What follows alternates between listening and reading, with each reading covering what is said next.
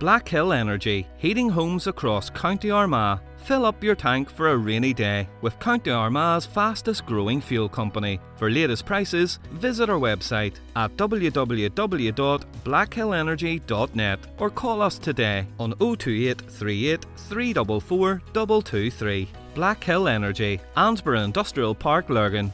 Meanwhile, Colin and his bouncer pays filming very quickly, jump in the Range Rover and clear off. Oh, they actually left you? Left me standing in the middle of the shop with these women screaming at me.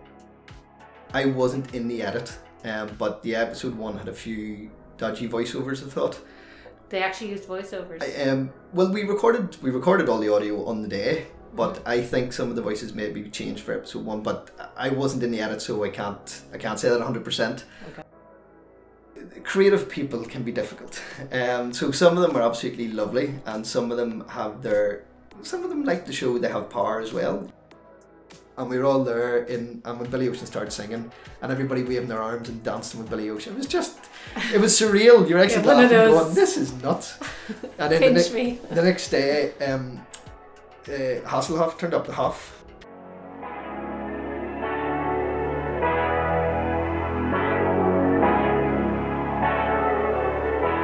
Hi everyone, and welcome to this week's Armagh Eye podcast, hosted by me, Elaine Ingram. Today I'll be speaking to Stephen Dara, who's the second assistant director on the huge BBC hit crime drama Bloodlands. He also has the same job on the even more successful Line of Duty, which is back on our screens at the end of this month.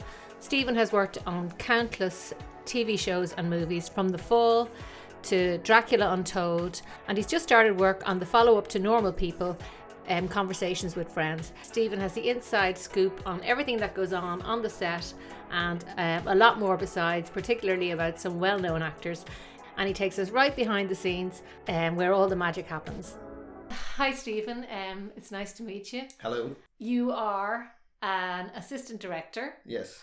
And you have worked on so many fantastic productions over the years. Most recently, I just have to say that you were working on Bloodlands, which is something that everybody's probably been watching the last couple of weeks. In fact, I watched the second episode myself last night, and no spoilers, but it took a turn I wasn't expecting. Yes.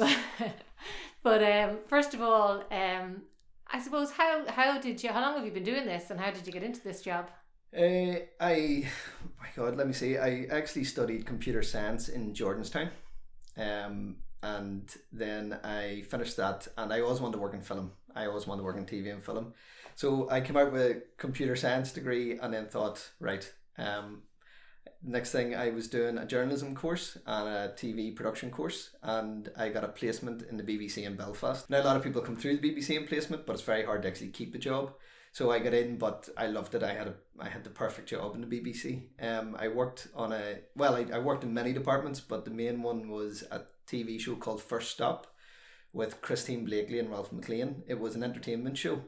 And imagine I was 21 coming into the BBC. This was amazing. And the show was going and interviewing DJs, cinema reviews, anything entertainment based. So I was getting free tickets to premieres all over the UK and Ireland, interviewing Jack Black and famous actors, Girls Aloud, you name it. Me and Christine Blakely and Jack had a few pints in London one night after an interview. But that must have been brilliant. I love Jack Black. Yeah, he's a really funny character. Is he actually as funny in real life as he is? He's very funny. He had a bit of a thing for Christine.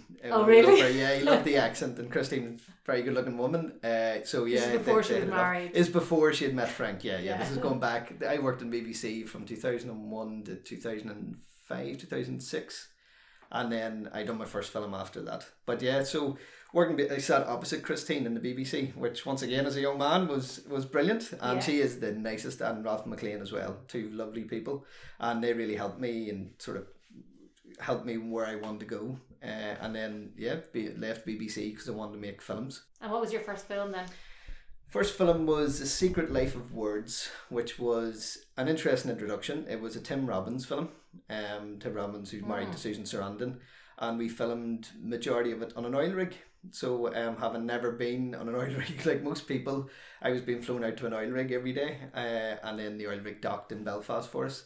And that was a crazy experience. Like, I mean, who gets to run around in the depths of an oil rig and you're 600 foot in the air being lifted by a steel crane every day in a cage in the wind and the rain that Ireland usually provides. So that was an eye-opener, going from a nice cushy office in BBC Belfast, where you went out in the odd shoot, to actually shooting a film with hundreds of crew and extras and everything was a real eye-opener, I have to say.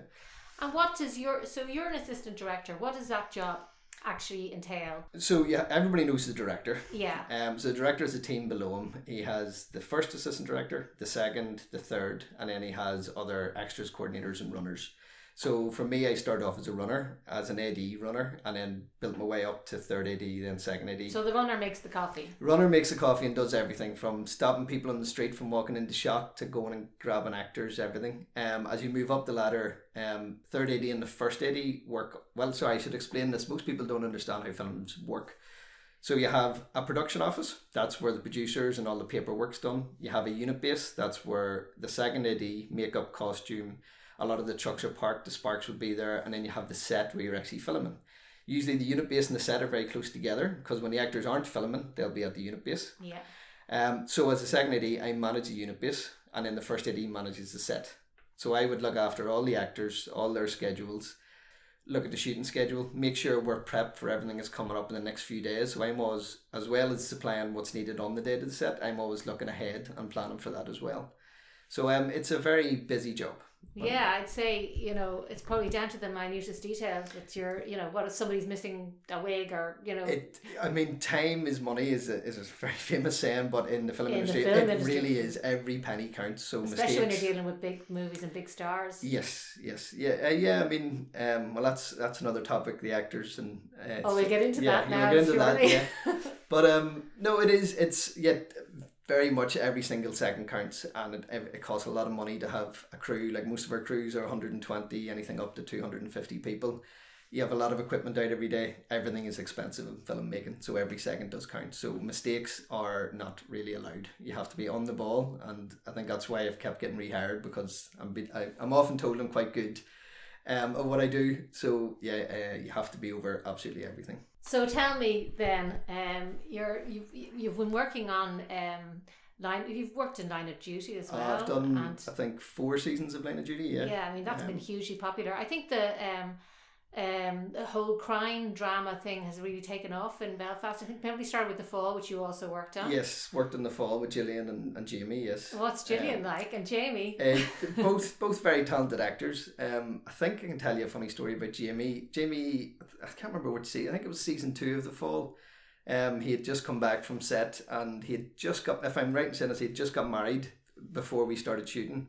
And as he pulled up to the unit base, we had about 300 young females at the gates screaming his name and couldn't get the car through. We had to get security down to remove them to even let his car into the unit base.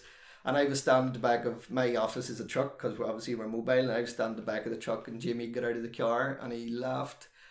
I was like, "Oh, you're a bit popular today." And he went, when I was 17, I couldn't get one girl to go to the formal with me. But now that I'm married with a kid, I have 300 young women screaming my name. But Down's the brakes. That's it. No, Jamie's a lovely guy. Genuinely a really nice guy. He's comes from a good background, and he's very talented. But I've worked with Jamie, I think now, on 4 or 5 different productions over the years. Yeah. You didn't work on Jadaville, did you? No, I didn't do that, no. Yeah, that was very good. I enjoyed that. And what about Gillian?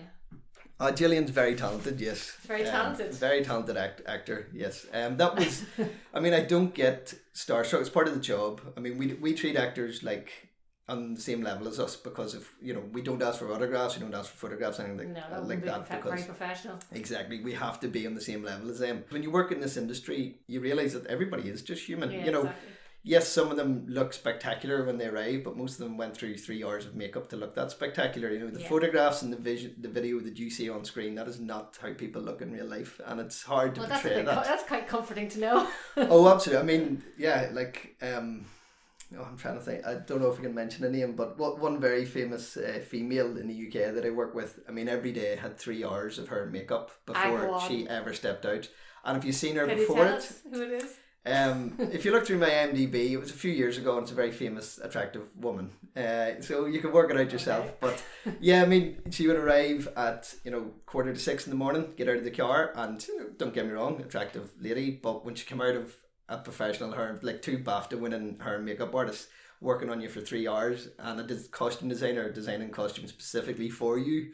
When she stepped out to go on set, she looked like a different person, you know. Right. So people always have to remember that. Like what you see on screen, there's a lot of magic goes on to make them people look the way they do. They don't look like that if you see them, you know, going for a cup of coffee down the street. I worked on the Keith Lemon film. I was going to ask you about that, because going from, you know, crime dramas and things like that to something like, is it funny working on funny things, or is it just the same? It is. No, it is funny, and you like to work on a comedy every now and again, yes, because it is lighthearted on the set. Lee's once again a very intelligent man, but Lee had a funny thing that he could be in full costume, but the bandage on his hand, which is part of his character, he would be Lee Francis until he put the bandage on. And the minute he put the bandage on, he wasn't Lee anymore. He was now... So this was his trigger. This was the way he prepped himself as an actor, yes. So he'd be speaking to you as normal with his English accent as Lee, and then the minute that bandage went on, you didn't know what he was going to come out with. And I could be rehearsing lines with him or anything in his trailer, and we'd be going through stuff, and then the bandage goes on and his whole attitude changes. And it was magical to see. Fun thing I have to tell you was on... Keith Lemon's film as well, Billy Ocean. We had Billy Ocean over, and not that I was a massive Billy Ocean fan, but everybody knows his hit. Well, at my age anyway, everybody knows the hits from the 80s. Like, no, not singing. No. But Billy came over and we heard out, we had a big massive party sequence in Revolution to Cuba, I think it's called now.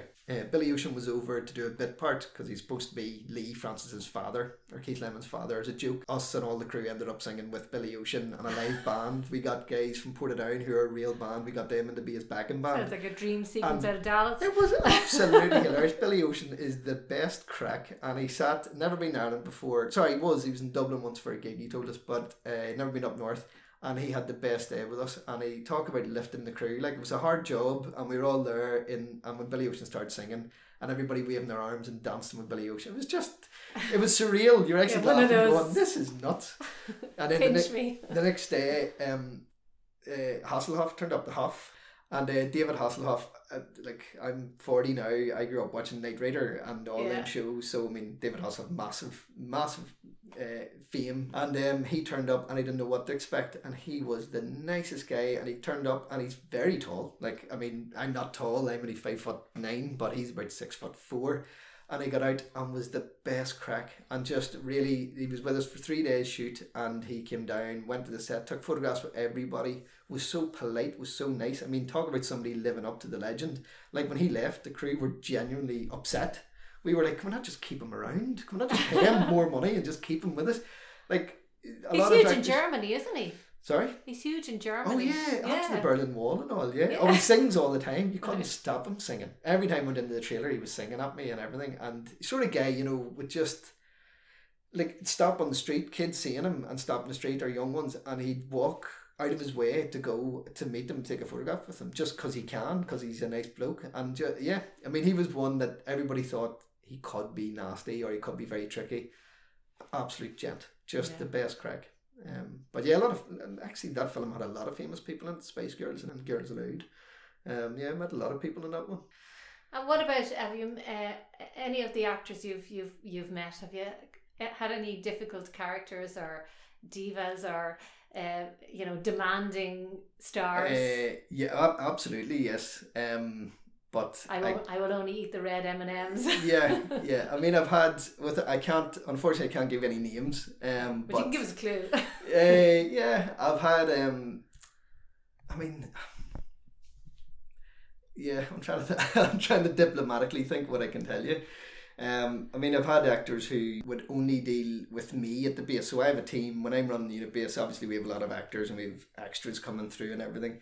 But I remember one actor who would only deal with me, so I couldn't send any of my runners. I could have 10 runners there or assistants. So I'd be in the middle of a meeting with producers going through what we're doing, and if she would scream my name, the trailer door would open and you just hear Stephen, and I would have to drop everything. Try and recognise that voice now. and she just wanted her lunch order, but I'd have to go take the order, walk around the corner, give it to my assistant, one of my assistants. They would go and get it. I would go back into the meeting, and then when it's ready, I would have to go and meet the assistant again. Is that just being difficult for the sake of being difficult, or was there any reasoning behind that? Creative people can be difficult. So some of them are absolutely lovely, and some of them have their some of them like the show, they have power as well. You know, I Yeah. worked with another female actor who was in a big show, and then a male actor was coming in. And to give you an idea, we had scenes in a hospital for one day, and the day was split evenly between both actors. One actor had so many scenes at the lunchtime, the other one afterwards.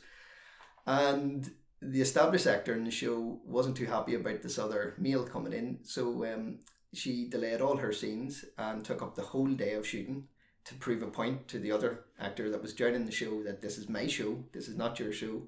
So he got maybe an hour to shoot 6 hours worth of footage, whereas she took 9 hours of the day to shoot her 4 hours worth of footage. But it was a power play just to say, this is my show, please be aware of this. And, you know, so yeah, you do get awkward actors. Lots of other things I can't tell you, unfortunately, because I would be sued.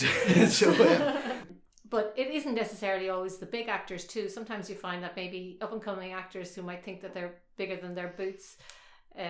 Well, yes, I mean, one of the issues, not as much now, but when reality TV started, we had a lot of reality TV stars coming over doing bit parts, and they were absolute nightmares. They were people who wanted to be famous, but maybe didn't always have a talent. They were famous because they were in Big Brother or something like it. Yeah. So they always seen fame as this thing where they go and get treated like royalty everywhere, and they would arrive over and they would be far worse than the big actors. To be honest, most of the established actors are actually the real professional ones. Yeah, I've heard that before. It's the ones that are climbing the ladder that want a name for themselves that seem to be more awkward. But like honestly, the majority, I'd say 90% of the actors I've worked with are lovely people, and they get on. Like, they're under a lot of pressure as well. It's hard to be on screen. You know, it's a tricky job. A lot of lines. You think of Line of Duty, if you've ever watched it. Yes, I have. The technical terms that the actors, that Vicky and Martin and Adrian have to learn, these codes, they learn all that by heart. You know, there's no dummy cards for them. And they're sitting there maybe shooting, the scenes were in a glass cabinet, which could go on TV for, it could be a 12-minute scene. That could take 5 days to shoot with them in that one glass cabinet for 5 days, constantly doing the same lines over and over again, because you have 7 people at the table, that's 7 different angles on all the action. And they could be sitting there, like, once one of our cameramen fell asleep behind the camera in one of them rooms because he'd been doing it for 3 days solid, and the camera just started tilting down while we were watching it and realised he'd actually fallen asleep. Oh my God! It's the magic of film. Really is magic. Yeah. You know, it is what ends up on your screen is something that takes a long time to get there. Well, we would shoot on a normal day. Maybe I should tell you this. So my normal day, living in Armagh, mostly work in Belfast, but I've worked all over Ireland, UK and Europe. But if I'm shooting in Belfast, I would leave the house about 5:30, get into work about 6:45. We'd start shooting at 8. We'd wrap at 7. I'd get away about 7:30, 7:45, and then I get home about 8:30. So I'd leave the house about 5:30 and get home at 8:30. That's my normal day. So a lot of people that get into the industry as runners don't realise the hours we do, and I think there's a lot more glamour. You know, when you're doing that, like I was shooting in Germany on a job, we flew home. We flew overnight and then went straight to work the next day, and I was standing in the Mourne Mountains in the snow, and the snow was nearly up to my knees in the mountain, and we just flown overnight, and then we were continue shooting, and there's no glamour. We were freezing. We had 200 extras out on the hill. What was that film for? That was a Disney film called The Race. Oh yes, I saw that in your IMDb. So yeah, that was, I mean, you don't always get to pick your jobs here. It's, maybe now more I do because I'm very established, but at the start, you know, jobs came in and, you know, it was a wage and you need to work. So you took a lot of jobs. Now, don't get me wrong, I'm very proud of The Race, but yeah, at the time it was... What is the worst film you've ever worked on? Can you say? I probably can say now, yes. It was maybe my second or third film, was a film called Johnny Was. And it was an action film about the IRA and London gangsters. It had Vinnie Jones, Eric LaSalle from ER. ER, if you remember the medical drama, was very big at the time, so Erica came over for that. And we had Vinnie Jones and Patrick Bergman as well. Big cast. But reading it, I was a runner on it, an AD runner, but reading the script, it had car chases, it had shootouts, it had everything as a kid. Me growing up watching 80s action movies, I was like, this is amazing. And we shot all these stunts and everything, and I'll never forget like finishing it and going, this is amazing, you know.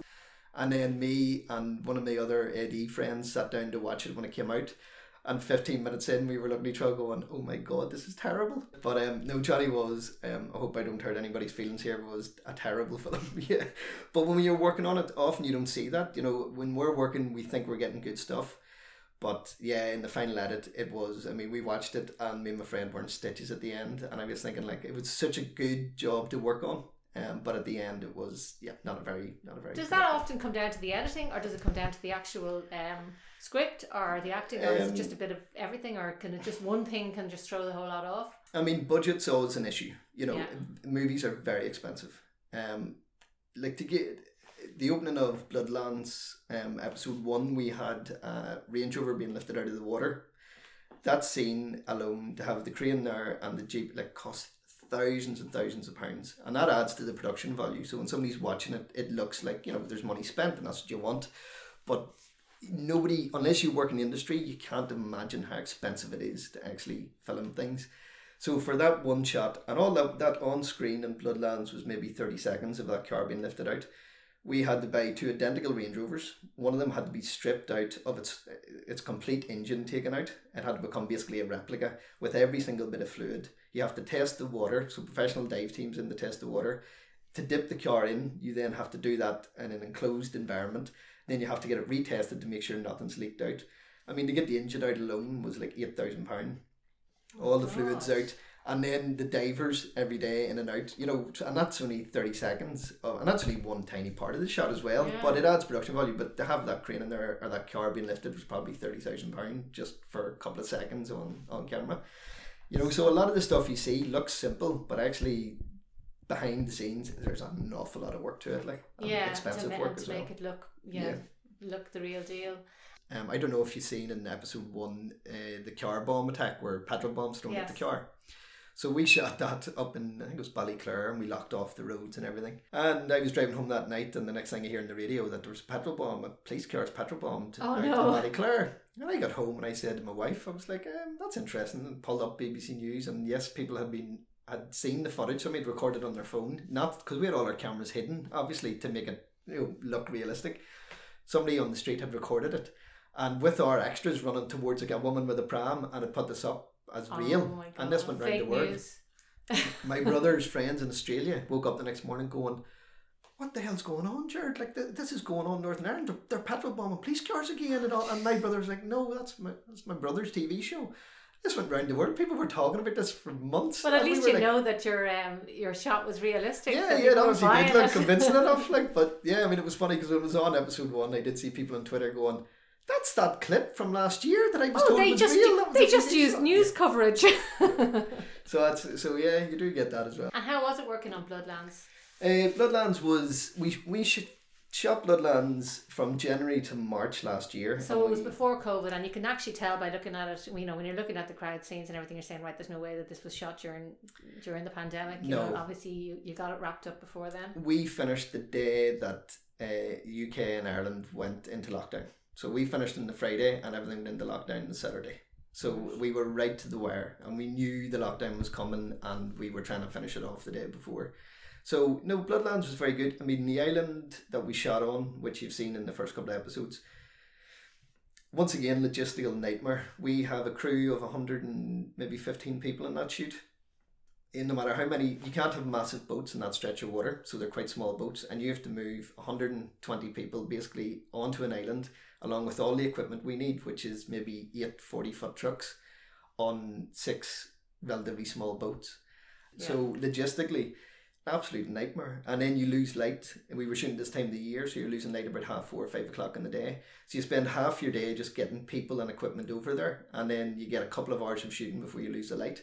And it was so cold. I mean, we're shooting this time of the year, January, February, March, and it was freezing cold. The actors were freezing. Now, you might see that on screen, but you can't understand how cold it was. And we all have proper outdoor gear, and our they did look pretty chilly, all right. Yeah. Oh my god! So that was cold. That was real cold. But then you wouldn't expect anything less than in Ireland. You know, the whole thing looks like grainy and grim and damp and miserable.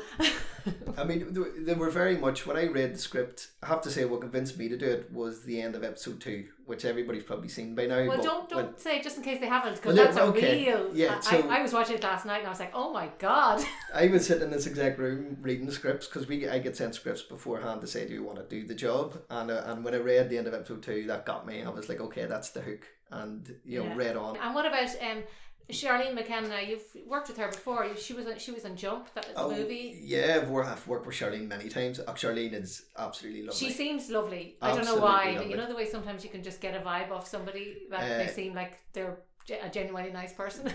Completely genuine. She's from Monaghan, she's from Glaslough.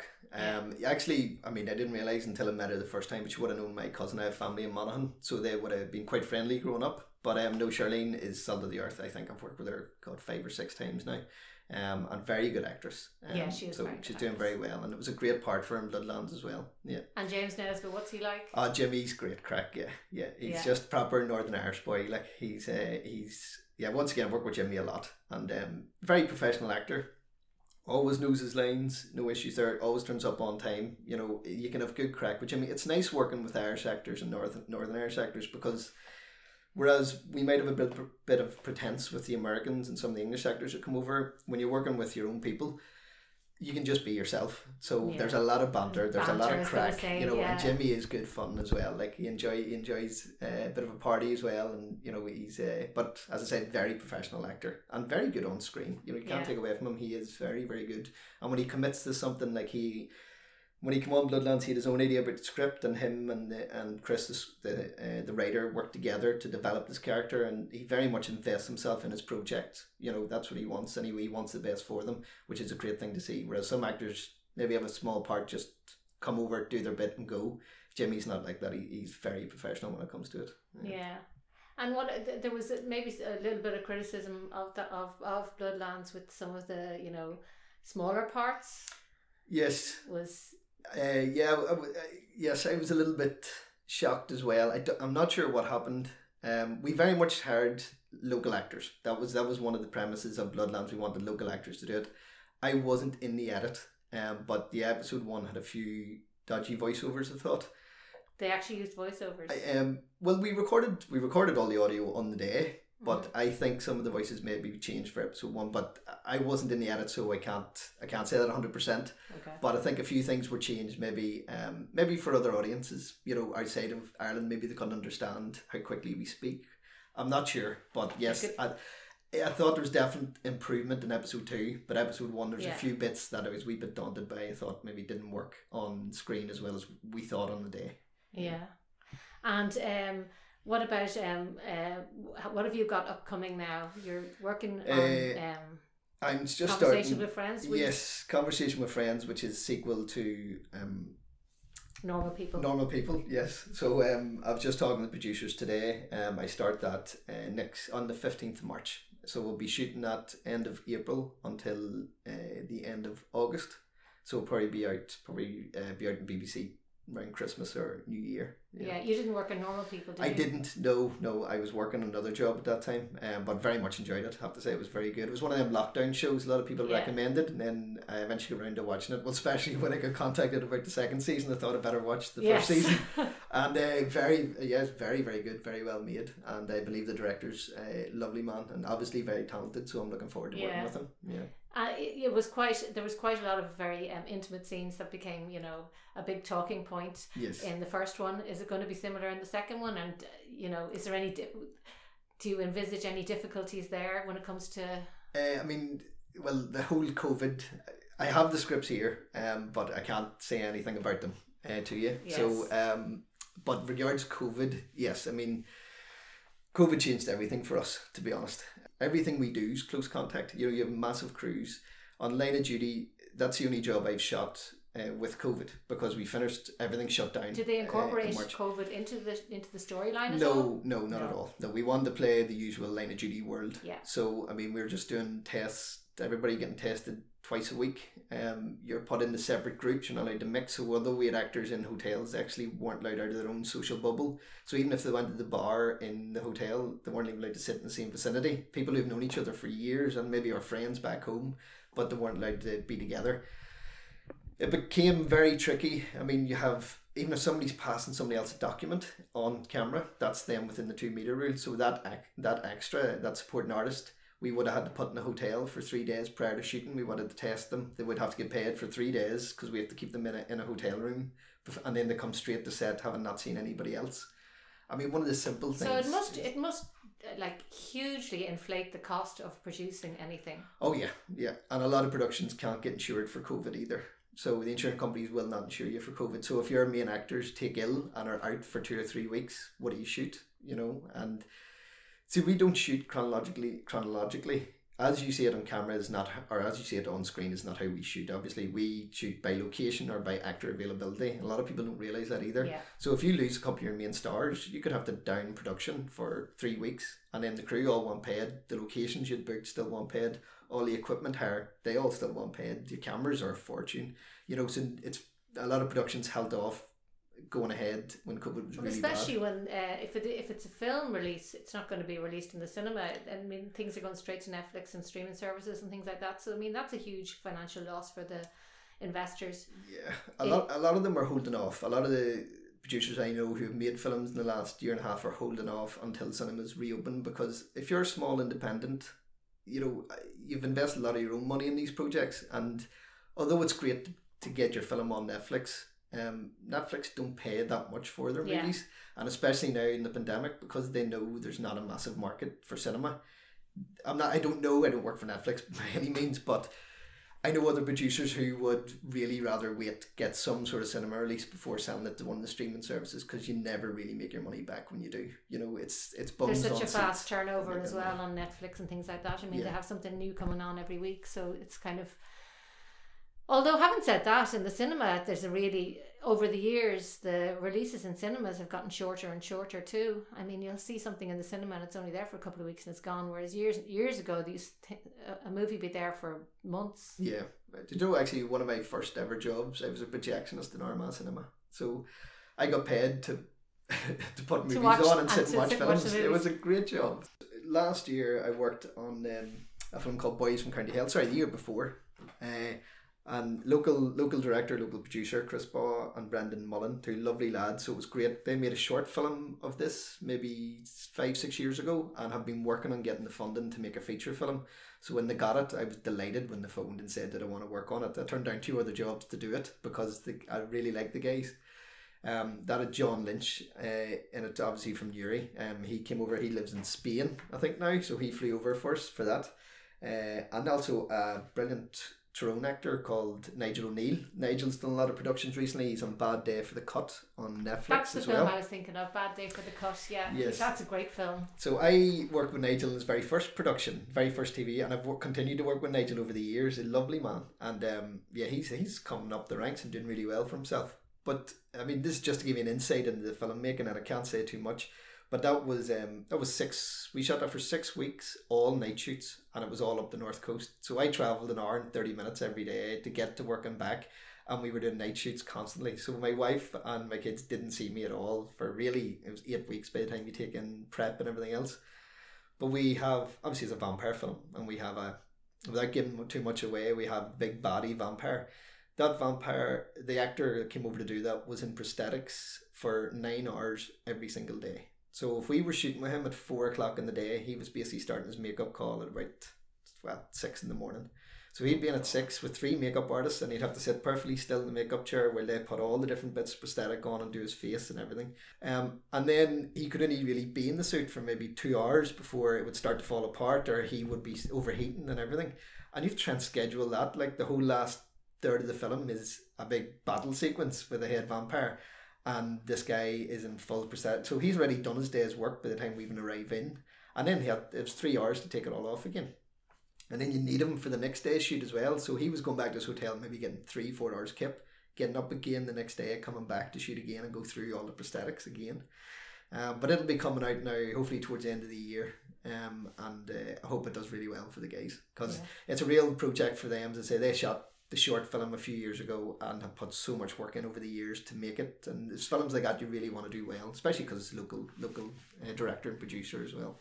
I mean, the film industry here is very long hours, not glamorous, not what people think it is. Yes, you do sometimes have your lovely galas and your premieres, and we get to drink with famous people, but I mean, as my wife would tell you, it's very hard. I have 3 kids, and the hours we do, and then when you're travelling, like, and you're filming all over Europe or all over England or even Dublin or Cork, and you're away, it is hard to have a family and keep a career. And now I can more pick and choose my jobs, but when you're coming up, you sort of took whatever job there was.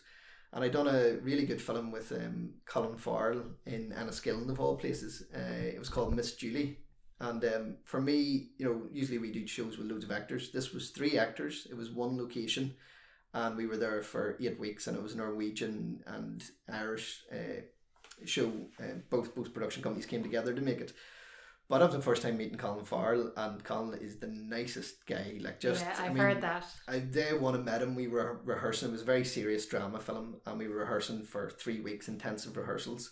So I met him when he arrived up with his minder, and he basically said he had a minder. Oh yeah, he had a minder with him. Yeah, Colin did. Yeah, because he gets flocked anywhere he goes. I'm sure he does. And I remember I introduced myself, said who it was, anything he needs, and he sort of laughed and he says, "Look, if I do anything to annoy you, or if I in any way, not going to use an expletive, but if I'm a bleep in any way," he says, "just tell me, because the last thing I want is to come back to my own country and people think I'm a bloody Egypt, And that was the first thing he said to me. So he was so grounded, so nice. And then all the stories when he was super famous in Hollywood, I mean, they're all true. He told me about a lot of them. They were all true. Sometimes, I thought you were going to say they're making them all up. No, they're all true. My jaw was on the floor having a couple of. Now he doesn't drink anymore, but I would be in his hotel, and he'd be telling me stories, and I'm sitting going, "Oh my god, that's insane!" But he had really cleaned up his act. He wasn't drinking anymore. He wasn't even eating rubbish or anything. He was on a health kick. But he was laughing about the way he used to get on, and he was like, "Yeah, I mean that's all gone now," and it really is. He's very professional. But one thing he did do to me, we were coming back from a shoot one day, and we were going back to the hotel, and we pulled into a petrol station in Enniskillen, and they had an ice cream named after him because they knew he was filming there. So he went in, and I was like, "Colin, this is a bad idea, don't go in here." And he says, "I'm just going in, I want a few things for the hotel." So he went in anyway, within 30 seconds, being mobbed by people, and I was just walking around getting my own stuff in the shop. That was fine. Walking around to the counter, and as I walked past, I looked at him, and this stage was maybe 40 women, including the staff, come out from behind the tills, screaming at him, and his bouncers trying to keep him away.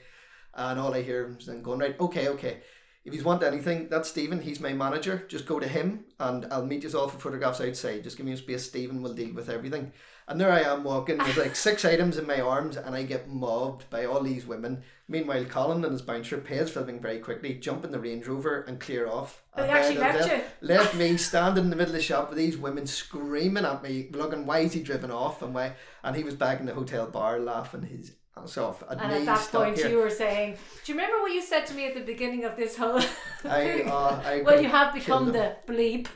Yeah, I could have killed him, and him and the bouncer laughing their heads off when I walked into the hotel. They were just going, "Well, do you enjoy that?" And I was like, people were literally trying to hit me with their handbags because you just cleared off, and I was supposed to get photographs and the autographs and them all. So you got the blame as well as everything else. But no, Colin's a really nice fella. He was lovely.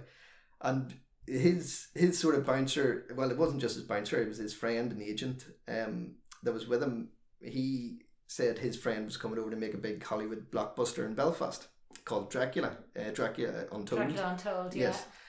And I laughed, and I says, "Oh, get me in there, get me in there." And he laughed, and he goes, "Oh, well, I know him really well, I'll recommend you." So thinking nothing of it, I then get a phone call. I move on to another couple of jobs, and about 6 months later I get a phone call, and it's Universal in America saying, they'd like me to work on this job. And I was like, "Okay, when do I come for an interview?" And I went, "Oh no, we've been told, you're the man for the job, so just come in, you're working with Chris Carreras." Now, Chris Carreras to normal people would mean nothing. When I was doing my film studies, Chris Carreras is one of the best first ADs in the world. Like, I learnt about him in class, and he was doing film, so I was like, "What?" And I not interviewing, and they were like, no, we know everything we need to know, want you to do the job. So this was amazing. I mean, I don't usually phone my parents about any job I get, but I got on the phone to them. I was like, "Oh my god, I'm doing this." Like, it was 140 million budget. Like, it was just huge. Yeah. And I was like, "This is incredible." But I went in for day one, and I met Chris and their director, and we were sitting chatting, and he says, "Oh yeah, I've got a meeting later on downstairs with all the HODs, which are head of departments." So I said, "That's great." And I'm sitting there just thinking, "What am I doing here?" And then I go down to the table. Pinching yourself. Yeah. There's about eight of us, maybe 10 of us around the table. And the director's in another meeting, we're waiting for him to join us. And all the guys, they all know each other. They're all American and English, and they've all worked together many times. And they're just throwing these names about. They're like, "Oh, but remember Angelina? remember the parachute, we were doing the parachute with her, but Tom Cruise doesn't like that parachute. Tom likes this one, and they're talking about Brad, and they're talking about Mel, and I remember at Mel's house this happened, and they start talking, and I'm sitting going, they're talking about the most famous actors in the world. And this continued on, and then I realised that our head stuntman was Batman in all the Batman movies, the Christopher Nolan ones. He was, every time you seen Batman fighting in the suit, that was actually our head stuntman. He was Batman's double. And he was talking about how they done all the and I was just sitting going, what? And I noticed myself sinking into the chair under the table going, I'm just a kid from Armagh. What am I doing at this table? Like, it was just mind-blowing. It's interesting because once again, I got the script for that, and I read the script, and there's a lot more character development in the script. But I think when Universal got their hands on it, they wanted more of an action-packed film. And I felt it lost a bit of its soul. Like, the script was a lot better than the final film, which was a wee bit annoying as well when I went to the premiere. It did well though, didn't it? I mean, it made its money back. They made their money and they made a profit on it. But it's weird in this industry when you see something on paper and you imagine it a certain way, and then you see the final product and it's not how you imagined it. But I think that was one of the first films that I remember standing on the set, and we done a massive scene. We had vampires attacking the army, basically all these massive tents for as far as the eye could see. We had hundreds of extras dressed in full armour, and then we had all the vampires stuntmen coming in wires, and they're attacking people and dragging them off and everything. And couldn't make that during COVID. No, not at all. I remember going down to the set. We were filming in a massive quarry up in the north coast, and we came down and we had 4 jet engines on the back of 40-foot trucks either side of the set for wind machines, and it was just amazing. And we were standing top of the hill with the head cameraman, me, the director, and Chris, the first AD. And I was standing just going, this is insane. And we were like, right, action. And everybody coming in, all the stuntmen, everything, people sword fighting, explosions going off, the turbines from the jet engines blowing tents over. And I was like, okay, this is Hollywood. Like, this is a bit different from working on a BBC drama, where you have 2 people in a room on a crime drama or something. And that was quite impressive, now I have to say. It's funny because after that I got a lot of calls to continue working with Universal. But there's sort of different grades you can work here in TV and film. Like, I'm a bit of a home bird, so I don't mind travelling every now and again, but I don't want to relocate in America. Yeah. But a lot of them big jobs, once you prove yourself to them, they will take you on, but you just travel around the world for 9 months of the year. It's great if you're young and that's what you want to do. You're married with kids. Married with kids. Doing that wasn't really ideal, and I kept getting offers for the next maybe 18 months after that. The same crew would contact me saying, oh, we're doing this shoot. Now, I was always working here locally, and there's a lot more money to be earned in the big budget stuff, like double your wage. Yeah. But you weren't tempted? I was absolutely tempted, yes. But I mean, some of the peers I work with, when I talk to them, especially the guys that I really idolised in the industry, a lot of them were divorced twice. They have lovely houses around the world, maybe 3 houses, but like, I remember one director living out of a suitcase. He hadn't seen his kids in, he'd fallen out with his 2 previous wives. He hadn't seen his kids in 9 months, and there's always the fear, although you say, right, I'm going to finish after this job, this is 6 months, I'm going to take 3 months off. There's always that fear that if you don't take the next job, somebody else does, and then you're out of favour, and you're always freelance, so you're always looking for your next job. And he explained to me, like, him and his son both worked, they were both ADs, and they worked all around the world on Fast and the Furious, and you name it, they'd done them all. But yeah, neither of them seemed very happy. They had lots of money and they had their houses, but they didn't have they were just missing a bit of life. And when I tossed it up and I said to my wife, I already do long hours as it is, but I said, at least I can usually stay in Ireland, come home most nights, and still earn a wage that'll keep us. That's what we decided to do. Yeah.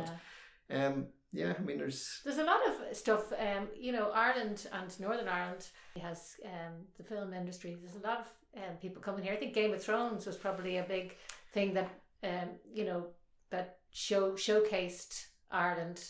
Absolutely, yeah. I mean, it is cheaper to film here, purely on location costs.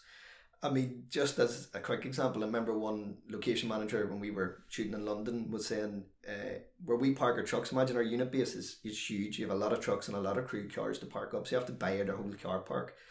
He could buy a car park out for 6 weeks, 8 weeks in Belfast, and he maybe would be able to do that in London for 3 days for the cost. So, when you're trying to move, the other thing is Northern Ireland is we can have cityscape, so you can do city centre scenes. In one half of the day, you can pack up and be in the countryside in 30 minutes. that is a massive advantage. You try and do that in London, you're having to move the whole unit maybe for 24 hours to be able to shoot countryside. So also the locations we have, it's a beautiful country, you know, and people come here and just love it. Yeah, I see that there's, what is it, The Norseman, is the Nicole Kidman Yes, film? a lot of my friends worked on that, they just finished. Yeah, because I was out at the Slieve Donard Hotel over the summer and saw all their production vans all parked up there, and I was wondering, God, how hard is it going to be to make something like that? Camped in the hotel, I'd say. A lot of my team worked on that, and yeah, they had a lot of issues, especially with COVID. You know, it was very difficult, and the locations, a lot of shooting on the side of mountain tops and everything, and a lot of hiking up mountains for all those big with stars. Loads of equipment. Yeah, well, the stars would be flown in; they'd come in helicopter, but all the crew. So they just get flown to the top of the mountain, and everyone else has to climb up with their cameras. And most of the big cast, yes, the Sherpas, pretty much. Yeah, that's it. Like, yeah, the actors don't have to. You try not to make them do the strenuous work. You know, they get treated nicely. I can tell you about a stunt going wrong actually. So we do a lot of obviously in the big films as well, you do a lot of stunts, and you have a whole stunt team over, and these guys they're on a different wavelength to a normal human. So we had one stunt on a film called Your Highness, Danny McBride and James Franco film I worked on, and I actually worked in the stunts unit. I mean, one stunt where the guy is thrown off the back of a carriage. It's been drawn by 6 horses, I think it was. And you know, you shoot bit by bit. So he's fighting on top of the carriage. James Franco wraps a stirrup around his neck and throws him off the back of the carriage, and he gets dragged along the road. That's the simple version of it. Obviously, it takes a lot longer to shoot that. Yeah. But we got on the stage where he's on, and he gets thrown off the back onto a big cushion, and we can fake the carriage moving. We can just rattle it. But the bit where he actually gets dragged on the ground, he was sitting in the back of the carriage, and we're told all the crew, we're all hidden in the forest. And we're saying if anything goes wrong, no crew come out. The only people that can stop the horses are the horse wranglers, because that's who the horses know. And the guy's sitting on the back of the carriage with a big steel plate from basically the back of his neck down to cover the bottom of his bum. And he slides off onto the ground, and then he's being dragged with steel plate actually hitting the ground, so he doesn't really get hurt. Now, he still gets hurt. That's normal for a stuntman, but he's mainly protected. So first take we got them up to speed, all the horses were galloping, and he went off the back, he hit a stone, the steel plate hit a stone, and he turned upside down, and he was dragged for maybe a quarter of a mile on a rocky, stony road in the middle of a forest.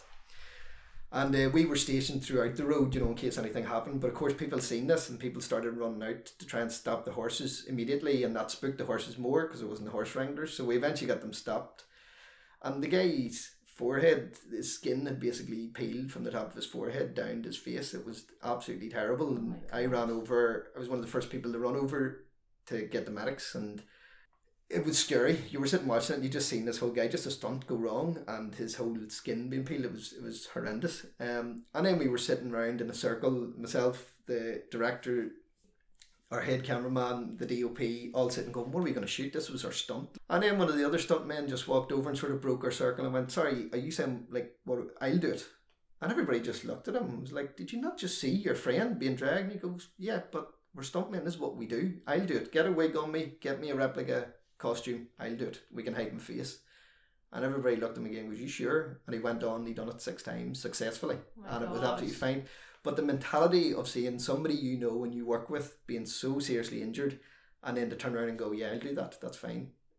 We were just they're made of different stuff then, aren't they? They are like, fear doesn't really have, I don't know, I couldn't, none of us could get it. Tom Cruise does his own stunts, doesn't he? Tom's very famous for it, yeah, a lot of his own stunts, yeah. He's very physical. And that would probably... it's hard to insure Tom Cruise. I was going to say, could he get insured for that? What is there any other interesting stories? I could talk about Dublin Murders. Oh yeah. Dublin Murders was 9 months of my life. Really? Like 8 1-hour episodes takes a long time to make. But it was an amazing show to work on. Very dark. We hadn't done something like that here before. It was very noir. Yeah. And a dark look into the Garda and murders and everything. And I don't think it got the success that we all hoped for. Although we knew the ending was a bit ambiguous, we knew that anyway, and even we all discussed it, but we thought it worked. I think there was a lot of anger in the last episode when it wasn't really explained what happened in the forest. But it was an amazing show to work on. Work with Tom Vaughan Lawler, obviously famous Irish actor for Love Hate. I think it was one of his big breakthrough hits. But Tom was flying between us and Avengers Endgame in LA, so he was shooting with them one day, because he plays one of the bad guys, one of Thanos' right hands, and then he would arrive back to us the next day in the Dublin Murders and be telling us all about Robert Downey Jr. and what it was like working on Avengers. Oh, what did he say about Robert Downey Jr.? He said Robert was lovely. He said everybody... He's another one that used to be a reformed bad boy. Yeah. One of the stories he told me, the first day he met Rob, he says they were sitting in the studio and it was his first day on it, and Tom says he's a wee bit nervous himself. And he's sitting in the makeup chair telling me this story, and me and the makeup artist were in stitches, and he says... it was very cold in the studio, and Tom said, one of the runners, he goes like, "I might turn up the heat," and we're like, "Oh no, Mr. Downey Jr. likes at this temperature. This is what he likes, so we don't dare touch the temperature." And he's like, "Okay." And then he said you could feel there's a lot of people, like as Robert Downey Jr. was coming towards the set, there was a lot of hush and people running about and all, and he's like, "My God," he said, "it started to make me as another actor feel nervous." And he says he came in and he walked straight over to Tom, shook his hands, gave him a hug, chatting away at him, and Tom was like, "This guy's lovely, like, what's all the fuss about?" And he sat down beside him, and Tom turned around and he was like, "Yeah, it's awful cold in the studio." And Rob was like, "Yeah, it's always freezing in here. I don't know why. It's always freezing. I keep on, I wish they'd turn the heat up." And Tom went, "No, that's because you one day said it was too warm and they're afraid to turn it up." And Rob was like, "You are joking me. Right, what's going on with the heat in this?" And then the heat was fixed in this, but they were so scared to even ask him, because one day he said... So they were just fawning over him. Absolutely. So Tom said that was funny, but no, he said really, really nice guy. So what is your, what would you say is your your favourite film that or show that you've worked on? What's your proudest in terms of how it turned out and the whole thing, the whole lot? That's a really good question. I don't actually know. I'd have to think. You don't want to annoy anybody. Yeah. There was a film I worked on called Startup. I was just going to mention Startup because that's with Jack O'Connell. And Ben Mendelsohn. Yeah, that was an interesting film to work on. We've shot it all in Crumlin Road Jail. That's where it was all shot. Whereas I would usually be in a reasonably nice office at the unit base, like, although it is a truck, it's all converted. My office for that was one of the prison cells in the East Wing. So the director wanted all the actors, rather than have a nice green room or a nice trailer to go back to, when they weren't filming, they had to go back to their cell, and I would have to lock them in, basically, if they wanted to go to the toilet. They had to come method acting. So he wanted them all to feel like it is a jail, and because we're all filming there. But I mean, one of the massive issues we had was they wanted a lot more black people in the jail because it was supposed to be an English jail. We don't have that many black people in Belfast. I mean, there is some people, but they're not all extras. I mean, when you're trying to fill a courtyard with 200 prisoners and the director wants 180 of them to be not white people, that's very difficult for us. But Ben Mendelsohn came in, and he's an amazing actor, but he is creative, is how I'm trying to think, diplomatic way of putting it. Like, he takes it very serious, and he is a genuine. So he gets into his character. I mean, he bought my wife a massive bunch of flowers and sent them to my house. Got my home address from the production office and sent my wife a massive bunch of flowers and said, "You deserve a lot more for putting up with Stephen for this long." And the joke, like, he thought it was funny. My wife phoned me one day. I was like, "I just got a bunch of flowers from Ben," and I was laughing. And we got on great, but it was a really hard job. Like, every night we'd finish the shoot, and then the schedule for the next day would change. So, I'd be there, as I say earlier, I'd be there from 6:45. I'd be trying to get home at 7:30, trying to get out to commute back to Armagh, and everything would change for the next day because maybe we didn't get what we wanted shot, or we need to shoot something different because of extras or actors. And I'd be there for another 5 hours, trying to work out the schedule for the next day and trying to put everything in place, and phoning actors at 2 a.m. saying, "Look, I'm sorry, but I'm going to send a car for you at 6:30. Can you be there and be ready?" Yeah. And it was a real struggle, like, very hard. But then when I seen it, I was like, that was actually an amazing film. I mean, the casting was brilliant. We had brilliant actors anyway, but it didn't get. It was a Film 4 production, so it didn't get worldwide fanfare. Yeah. But actually, if you haven't seen it, I would highly recommend it. It's a great prison drama. It is very good. And we had real prisoners and ex-prison guards in who told us, like, that's not how it would be done. This is how it would be done. How he makes the shiv out of the toothbrush handle and all that, like, that was all down to minute detail. Like, and a lot of that's down to David Mackenzie, the director, as well. He researched a lot of it. But it was, I remember many nights coming home and my wife just going, just give up. Like, it's, not give up my career, but give up in this job, because I'm always getting job offers. And she was like, there's easier jobs out there, but I've never left the job yet. So I was like, no, I'm going to see it out. And there was nights where nearly in tears coming down the road, you know, where it was just physically and mentally exhausted. Yeah. But a lot of it was night shoots as well. So, I mean, funny, people say that it's one of the most haunted places in Ireland, Crumlin Jail.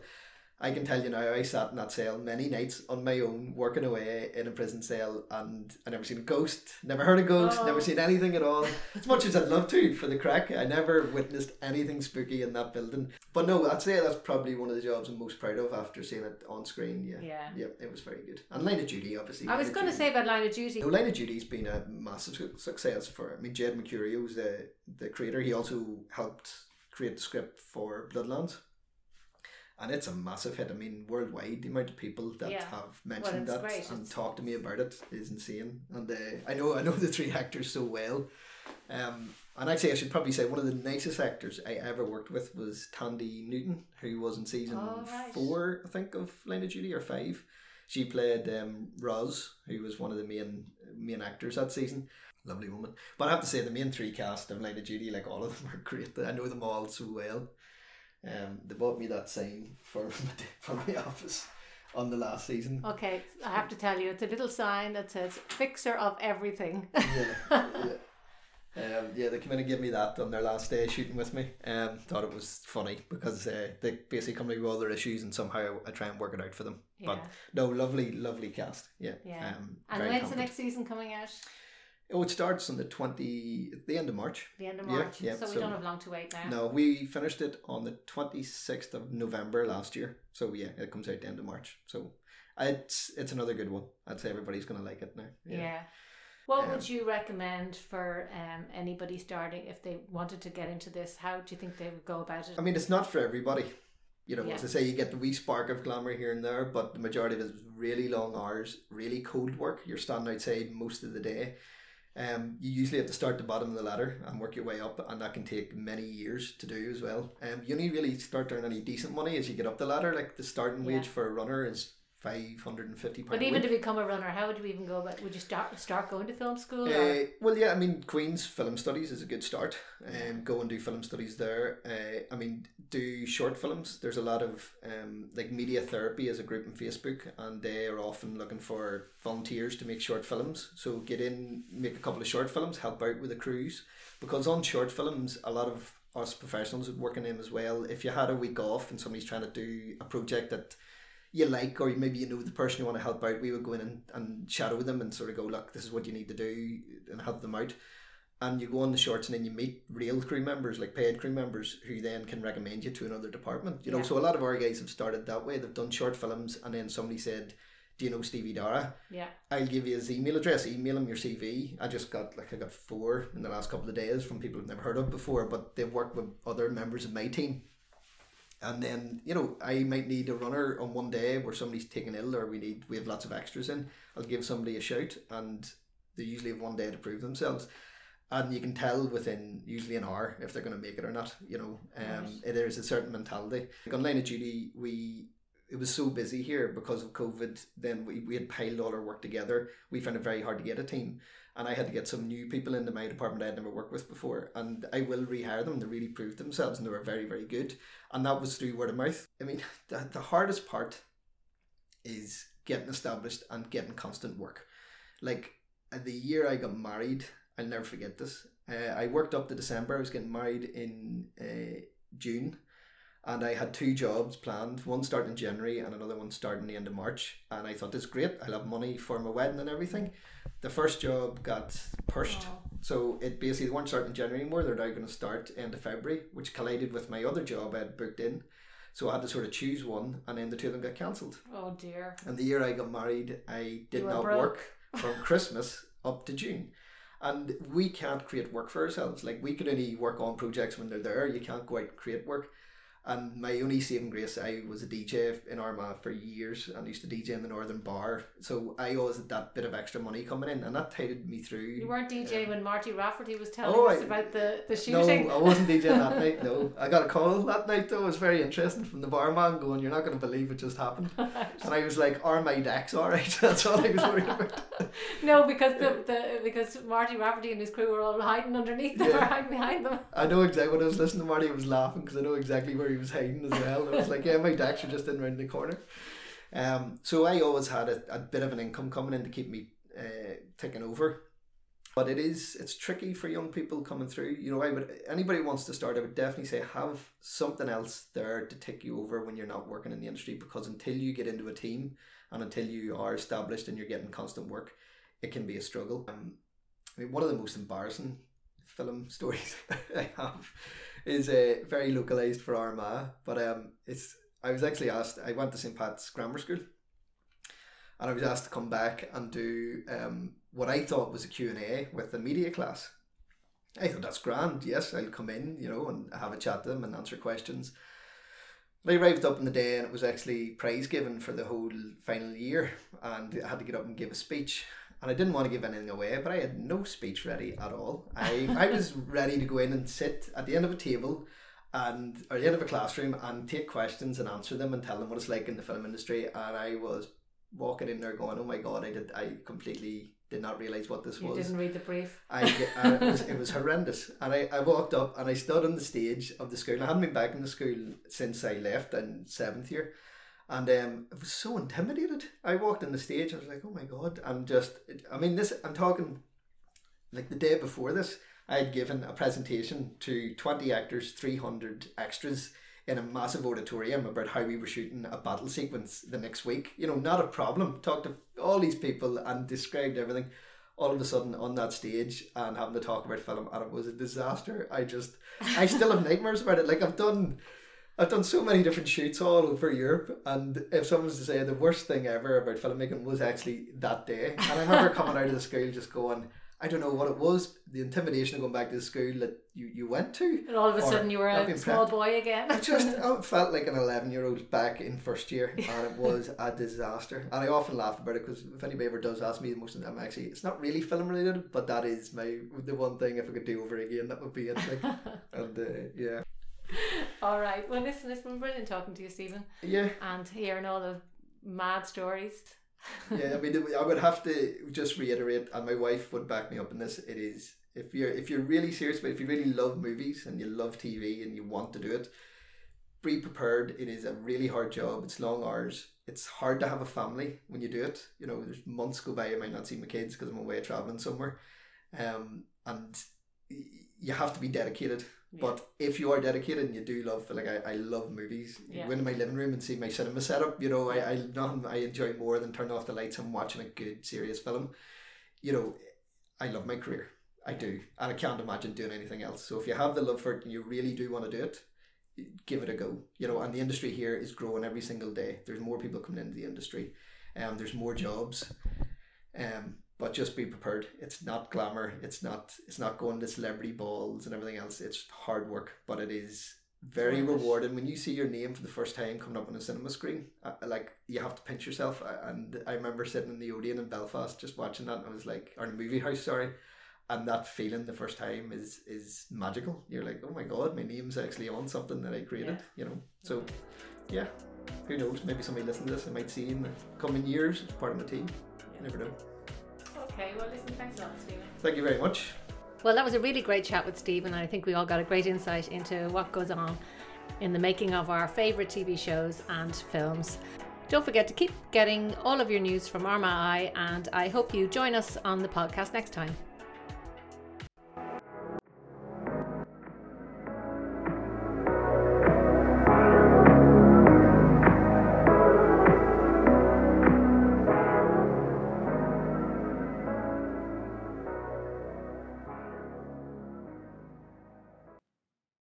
Black Hill Energy, heating homes across County Armagh. Fill up your tank for a rainy day with County Armagh's fastest growing fuel company. For latest prices, visit our website at www.blackhillenergy.net or call us today on 028 38 344 223. Black Hill Energy, Ansborough Industrial Park, Lurgan.